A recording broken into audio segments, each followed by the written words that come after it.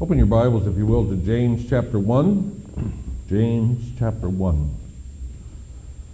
We'll continue our study of this book.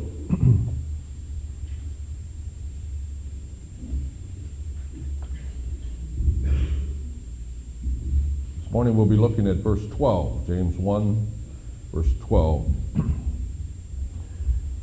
You know, the worst thing about school, it always seemed to me, was the homework. I mean, if you could just go to school and listen to somebody explain the material to you and ask some questions and think about it a little bit and talk to your friends about it, and then go home and be done with it, and that would be like the perfect kind of school, right? No homework. They actually call that auditing courses. That's how I take courses now. I just audit them. You don't have to do any papers, no tests. Just listen and learn what you can and go home. Nobody likes homework, I think. Well, the same is probably true of our study of James. The worst thing is the homework. Oh, I'm not talking about the homework that I might assign to you. I haven't been assigning any homework. Oh, that's a thought. You know, we could have you write a little paper on James or memorize a few verses. I probably wouldn't go over. That's not what I'm not talking about what I might assign. I'm talking about the homework that the Lord seems to be giving. So we've been studying about trials and troubles that test our faith. I notice as I look around that there's several people in the chapel that suddenly are having trials and troubles and testing of their faith that I don't know that was going on a couple months ago. Almost seems as if God is assigning some homework while we're talking about it here. We're not just talking about trials, that suddenly you're living with some trial or some trouble. Of course, many of you have been living with that for years. Troubles of one kind or another. So you just can't audit this course. We'll do the teaching here. God assigns the homework. That's His business. But at the risk of getting even more difficult assignments, let's plunge ahead into this matter of trials and troubles of life. Verse 12, kind of a summary verse of the things that we've talked about up till now. Blessed is the man who perseveres under trial, because when he has stood the test, he will receive the crown of life that God has promised to those who love Him. This little verse tells us two things. It tells us what God requires, and it tells us what God promises in the face of our trouble. So the first thing, God expects loving loyalty when we are tried. God expects loving loyalty when we are tried. Think about how we naturally respond when trouble comes. How we naturally respond to testing and trials of our faith. And I know what comes naturally to me, and I suspect it's true of you too. It seems that we want to do one of two things. We either want to quit, just say, I've had it. I'm not going to do this anymore. I refuse. Or at least we want to get angry, hateful, cynical, bitter, boiling up inside, ready to spew out at whoever it is that brings the trouble to them. Maybe you don't respond that way. Maybe I'm just talking for myself. But it seems to me that wanting to get angry or to quit, that those are the things that come naturally to us the instant that trouble arrives. Well, God knows that we're like that, and so here He instructs us on the kind of response that He seeks. Specifically, God expects loving loyalty when we're tried. First of all, instead of quitting, He calls us to persevere, to be loyal to Him, to patiently endure the trouble. That's what we read in the beginning of this verse. Blessed is the man who perseveres under trial. Persevere. It's an interesting word. It's the word persevere. It's actually a compound word that means literally to abide under. to abide under. When our trials seem too much for us, when the load is too great to bear, when we are ready to just throw in the towel and say, I've got to have some relief, somehow I've got to get out from under all this pressure, here comes the Lord saying, blessed is the man who abides, who stays under the pressure, the rigors of discipline, who won't quit because he's confident that God is not about to crush me. He is only refining me. You know, when I think of the greatest lessons that I've learned in life, I realize that almost every time, in order to teach me those lessons, God had to first pin me down where I couldn't move. Back me into a corner. Close off all the options until I was stuck having to deal with the pressure, the truths that I didn't want to face, that he was bringing at me. Only then did real change take place. But nobody likes to be pinned down like that. And so if it were up to us, we would never get to that point. We would never get to the place that we absolutely have to deal with things we don't want to deal with. When the pressure really gets turned on, we just say, no, I quit. I refuse. I'm not going to do this anymore. But God says, no, I want you to persevere. I want you to stay, to abide under these troubles. Stay with me. Remain loyal to me, even when the heat is on. When you're hurting like crazy, because I'm not trying to destroy you, I am only changing you. I'm refining you. I'm proving and testing that you are pure gold. That's what I've made you. Or you who are under the burden this morning, hold fast. I call you to constancy and endurance, to be loyal. God is not out to get you. He's only perfecting you. For that reason, he's brought trouble on you. Persevere, loyal. And then instead of quitting, that's what we do instead of quitting, but then instead of anger or bitterness or cynicism, God calls us to love him. God expects loving loyalty in the midst of our trials. We see that at the end of this verse, the crown of life that God has promised, not just to those who persevere, but to those who love him. You see, here we learn that simply persevering, just gritting our teeth and toughing it out, saying, all right, I'll put up with it, is not enough. No, God wants us to love him in the midst of it. Loving loyalty he looks for. Think of the logic here. If we really know that God loves us and he desires to make us perfect, and these plans are good for us, not evil, and so then he prescribes some little dose, some big dose of trouble in order to change us and refine us. But we know that he's promised to hold on to us in the midst of the heat, and he's promised to bring us through to the end and to prove us by all the testing. If we know that those things are true of God, then why is it that we get so angry at him? Why do we get so bitter, so filled with resentment when he brings trouble into our life?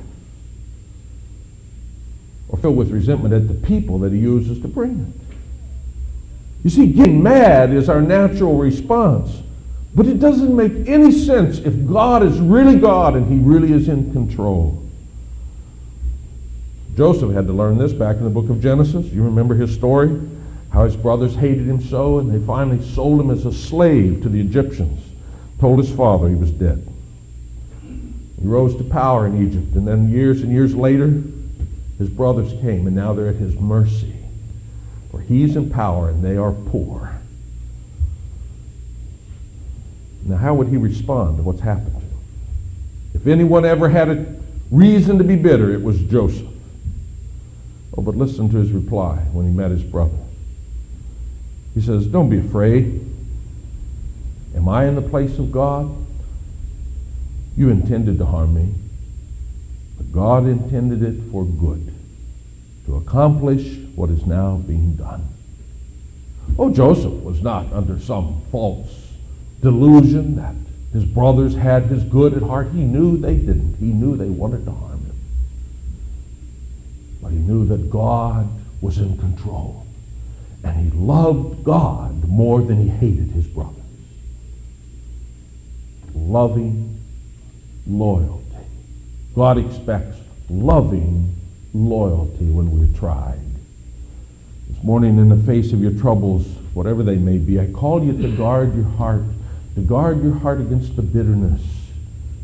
God expects you to love him, to love the Lord your God with all your heart and soul and mind and strength. That's still the first commandment. That leaves no room for bitterness, resentment, hatred. There's a 17th century hymn by George Newmark that I love. It's a hymn about trusting God in the midst of suffering. Listen to the second verse of this hymn. It says, "What can these anxious cares avail thee? These never-ceasing moans and sighs. What can it help if thou bewail thee over each dark moment as it flies? Our cross and trials do but press the heavier for our bitterness." You see what he's saying? What good is it to get angry? It only makes the trouble worse to be bitter about it in the midst of the trouble. God expects us to love him. Love him. Loving loyalty. You know, in the Bible, in the Hebrew Testament, there's a word that means loving loyalty. You've heard me talk about it again. I love this word. It's the Hebrew word chesed. Chesed. Most often it's used to describe God's loving loyalty to us, and since we don't deserve God loving us or being loyal to us, it comes to mean mercy or grace, because God owes us nothing. And so we find it, for example, in the 23rd Psalm, as we walk through the valley of the shadow of death, we need not fear, for God promises that surely goodness and chesed, God's loving loyalty, will follow me all the days of my life. I'm safe, you see, because God lovingly is loyal to me as his child. Or in Psalm 25, the Lord's loving loyalty is seen as our hope for forgiveness. "Remember not the sins of my youth," we read, "and my rebellious ways, but according to your chesed," your loving loyalty, "remember me, O Lord." What's my hope in the midst of my sin? That God is faithful even when I'm not. That he loves me and he's loyal to his promises, even though I've broken these promises. Indeed, in Lamentation 3 we read, "Because of the Lord's great chesed," loving loyalty, "we're not consumed. For his compassions never fail. They're new every morning. Great is your faithfulness." See, when the Bible talks about loving loyalty, it mostly talks about God and how he's dealt with us. But then there are a few occasions where he talks to us about how we deal with him. And he says that our response to him is to be the same as his to us. For example, in Micah 6:8, "What does the Lord require of you? To act justly and to love mercy." There's that word again. Loving loyalty, and to walk humbly with your God. That's what God's telling us in James this morning. Even in the midst of trouble, even in the midst of trial, even in the midst of the worst kind of testing, God has not failed. God is still faithful. God still loves us. God is still loyal to his promises, and he expects us to walk in loving loyalty to him, just like he's shown to us. I'm sure I do not understand what you are going through this morning, you who are being severely tested. But I know what God expects of you in this trouble. He wants you to refuse to quit. And he wants you to not waver in your love for him.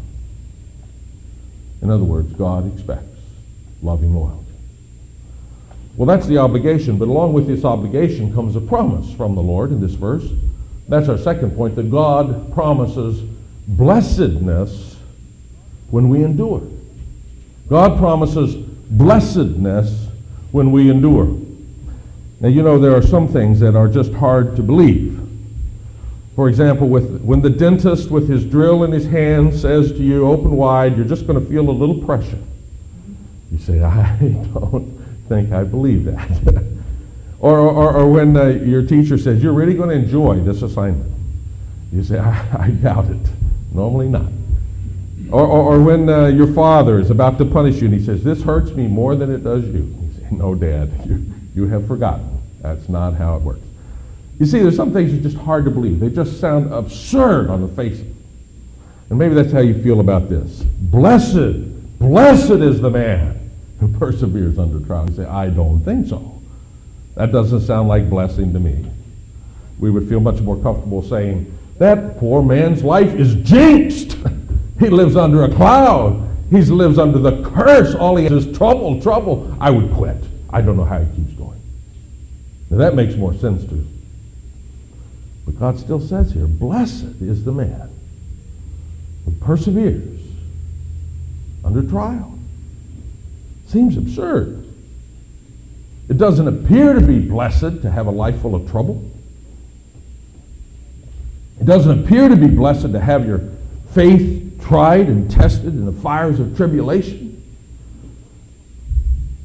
We all know it's no fun. It's no fun to be poor. It's no fun to be bankrupt. It's no fun to be in ill health. It's no fun to be made to look like a fool. It's no fun to smart under the sting of criticism.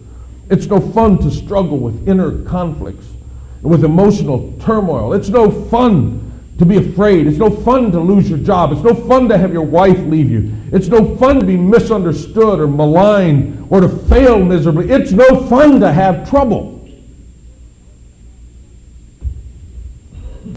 So did the Bible make a mistake? Is James out of his mind here? Did the Holy Spirit go on vacation when James was writing this? Blessed is the man who perseveres under trials. Oh no, there's no mistake. Here God is just pointing us beyond what we can see to the greater reality that we don't see right this moment. To the substance of his promise, which is eternal, not just this moment in time. But you see, the blessedness is not in the trials. The Bible never says you're blessed to have trials. The blessedness is for the one who endures the trial. Indeed, we must admit that in spite of all the good things that we enjoy in Christ, all the fruit of the Spirit and the fellowship of God's people and the freedom from guilt and the joy in the Lord, in spite of all those wonderful things, the Apostle Paul says, if we only have hope in this life, if what we have right now is all there is, we're the most miserable people on earth, Paul said. There are a lot more ways to have fun. Oh, but this is not all there is. This moment is not all. And that's what the promise is, this passage, verse 12. When he has stood the test, he will receive the crown of life that God has promised to those who love him. The crown of life, the crown which is eternal life itself. That's what's held before us here. Now, the crown is an interesting thing in the Bible. It's used a lot of different ways, and they all apply here. The crown is used on festive occasions as a crown of flowers to express joy. It's used in royal occasions, a crown of gold and precious stones that talk about royalty. Or a crown of laurel leaves is awarded to the victor. It talks about his victory in the games. Finally, a crown is used figuratively to express honor and dignity. You see, a crown speaks of joy and royalty and victory and honor and dignity. You say, all those things are things we don't have much. God's people tend to be pretty short on those things. Mostly God's people endure a lot of sorrow and weakness and oppression. And they're mocked as losers and treated with no dignity.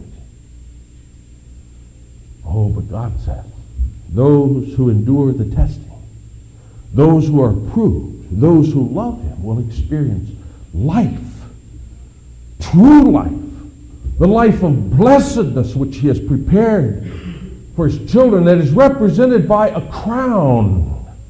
God promises joy inexpressible and full of glory. He promises that we will reign with him, the King of Kings. He promises that we will know eternal victory, having overcome sin and death in the world. He promises that we will live forever in the honored royalty of his family as his children, his treasured people. God promises blessedness when we endure. The Lord Jesus says that very pointedly in the first part of the book of Revelation, and the letters that he gives to the Apostle John, letters to the churches in Asia. And again and again the Lord Jesus says, tell my people to endure, because there's blessedness at the end of the endurance. Let me read some of them. Revelation 2:7. To him who overcomes, I will give the right to eat the tree of life. And in 2:10, do not be afraid of what you're about to suffer, the Lord Jesus says. I tell you, the devil will put some of you in prison to test you, and you will suffer persecution, but be faithful, even to the point of death, and I will give you the crown of life. He who overcomes will not be hurt at all by the second death. And in Revelation 2:25, only hold on to what you have till I come. To him who overcomes and does my will to the end, I will give authority over the nations. He will rule them with an iron scepter. He will dash them to pieces like pottery, just as I have received authority from my Father. And in 3:5, he who overcomes will like them be dressed in white. I will never erase his name from the book of life. I will acknowledge his name before my Father and his angels. Revelation 3:11, Jesus says, I'm coming soon. I'm coming soon. Hold on to what you have, so that no one will take your crown. Him who overcomes, I will make a pillar in the temple of my God. Never again will he leave it. I will write on him the name of my God, the New Jerusalem, which is coming down out of heaven from my God, and I will write my name on him. Revelation 3:19, those I love, I rebuke and discipline. So be earnest and repent. Here I am, I stand at the door and knock. If anyone hears my voice and opens the door, I will go in and eat with him and he with me. And to him who overcomes, I will give the right to sit with me on my throne, just as I overcame and sat with my Father on his throne. Make no mistake, the Lord Jesus promises blessedness when we endure.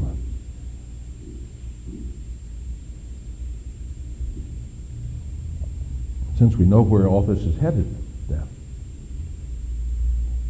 we should be able to do what we were told back at the beginning of this whole section.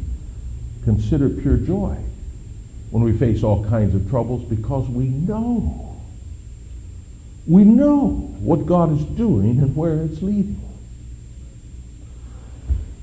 You know, in our day, we are so inclined to value ease and comfort above everything. We think that the absence of pain and the absence of suffering is what life is all about. But the truth is, we know better than that. We know better. A couple of examples. Consider for a moment the athlete. Why would anybody want to be an athlete? It must be a miserable life to be an athlete. Aren't you glad you're not Michael Jordan? I mean, think about it. The discipline of training. The self-denial that it takes to keep in shape. The pain of physical conditioning. Up early every morning, working long hours every day to keep in shape. No social life. No, just work, sweat and labor. Only to face injuries and booze and the pain of endurance through the race or the game, and then the exhaustion and the sweat and the sore muscles when it's over, all to just retire worn out at age 35. Why would anybody want to do that? The truth is, you'd give your right arm to be Michael Jordan or an Olympic gold medalist, wouldn't you? We make these people our heroes because we know that the glory is worth the suffering. The victory is greater than the trouble. That's the point God's making here. Right now you're in the middle of trouble.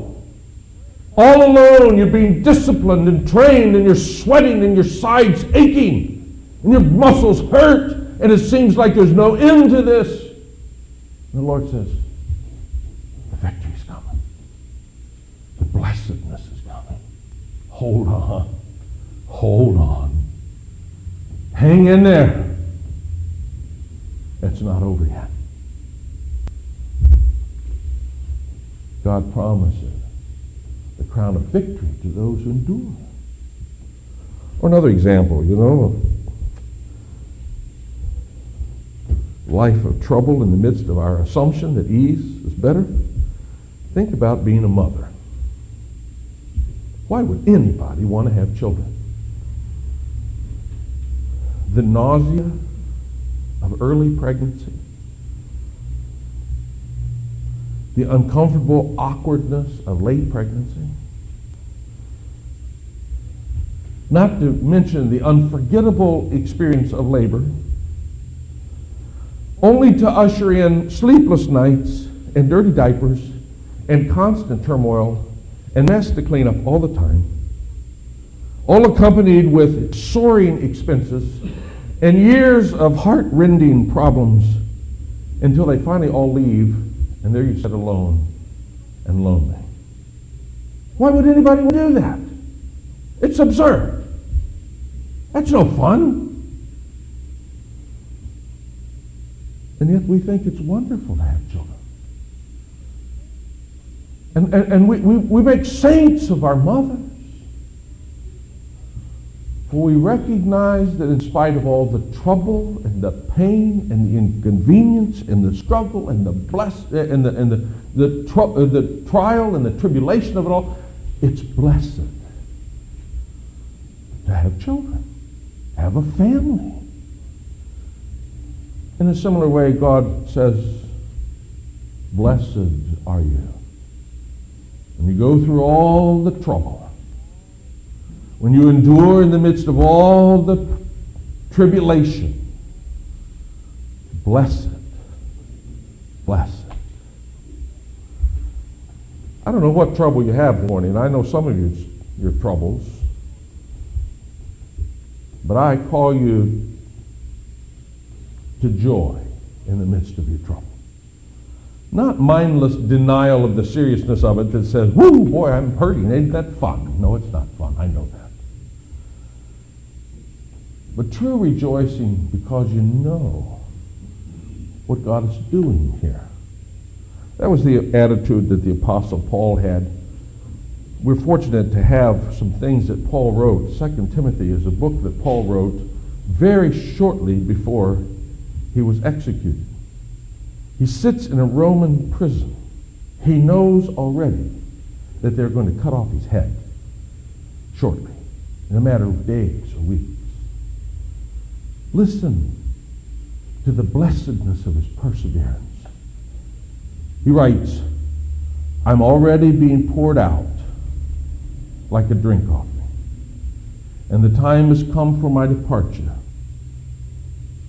I have fought the good fight. I've finished the race.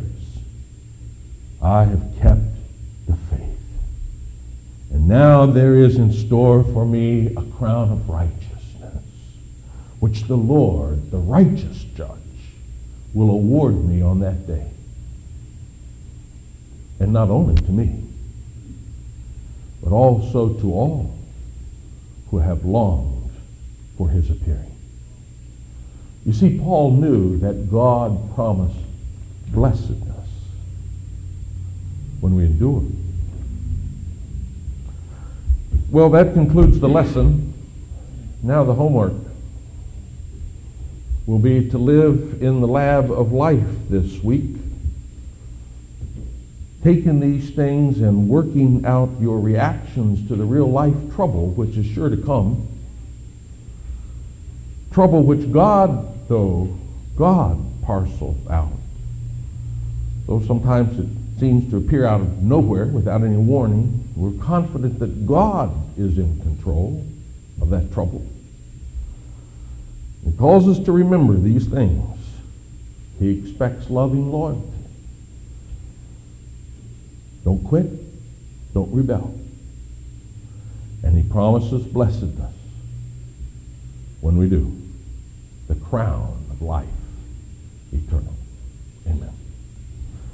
Thank you, Father, for your word. We realize that we would never know these things if you didn't speak to us in your word. We would go through life facing trouble, wondering why sometimes we have more trouble than others. Some people have more trouble than others. Wondering what it all means, wondering what's going on with us. Perhaps getting to despair, never knowing what's going on, except you told us, Lord. And so when the trouble comes, may we not lose sight of what you said. Give us a heart of perseverance, a heart of love for you. Give us hope in the middle of the trouble, that this is only for a moment, but the joy and the blessings of the crown of life will last forever. In Jesus' name we pray. Amen. Well, as we close, let's turn to hymn number 415. 415. He giveth more grace. Let's stand and sing together.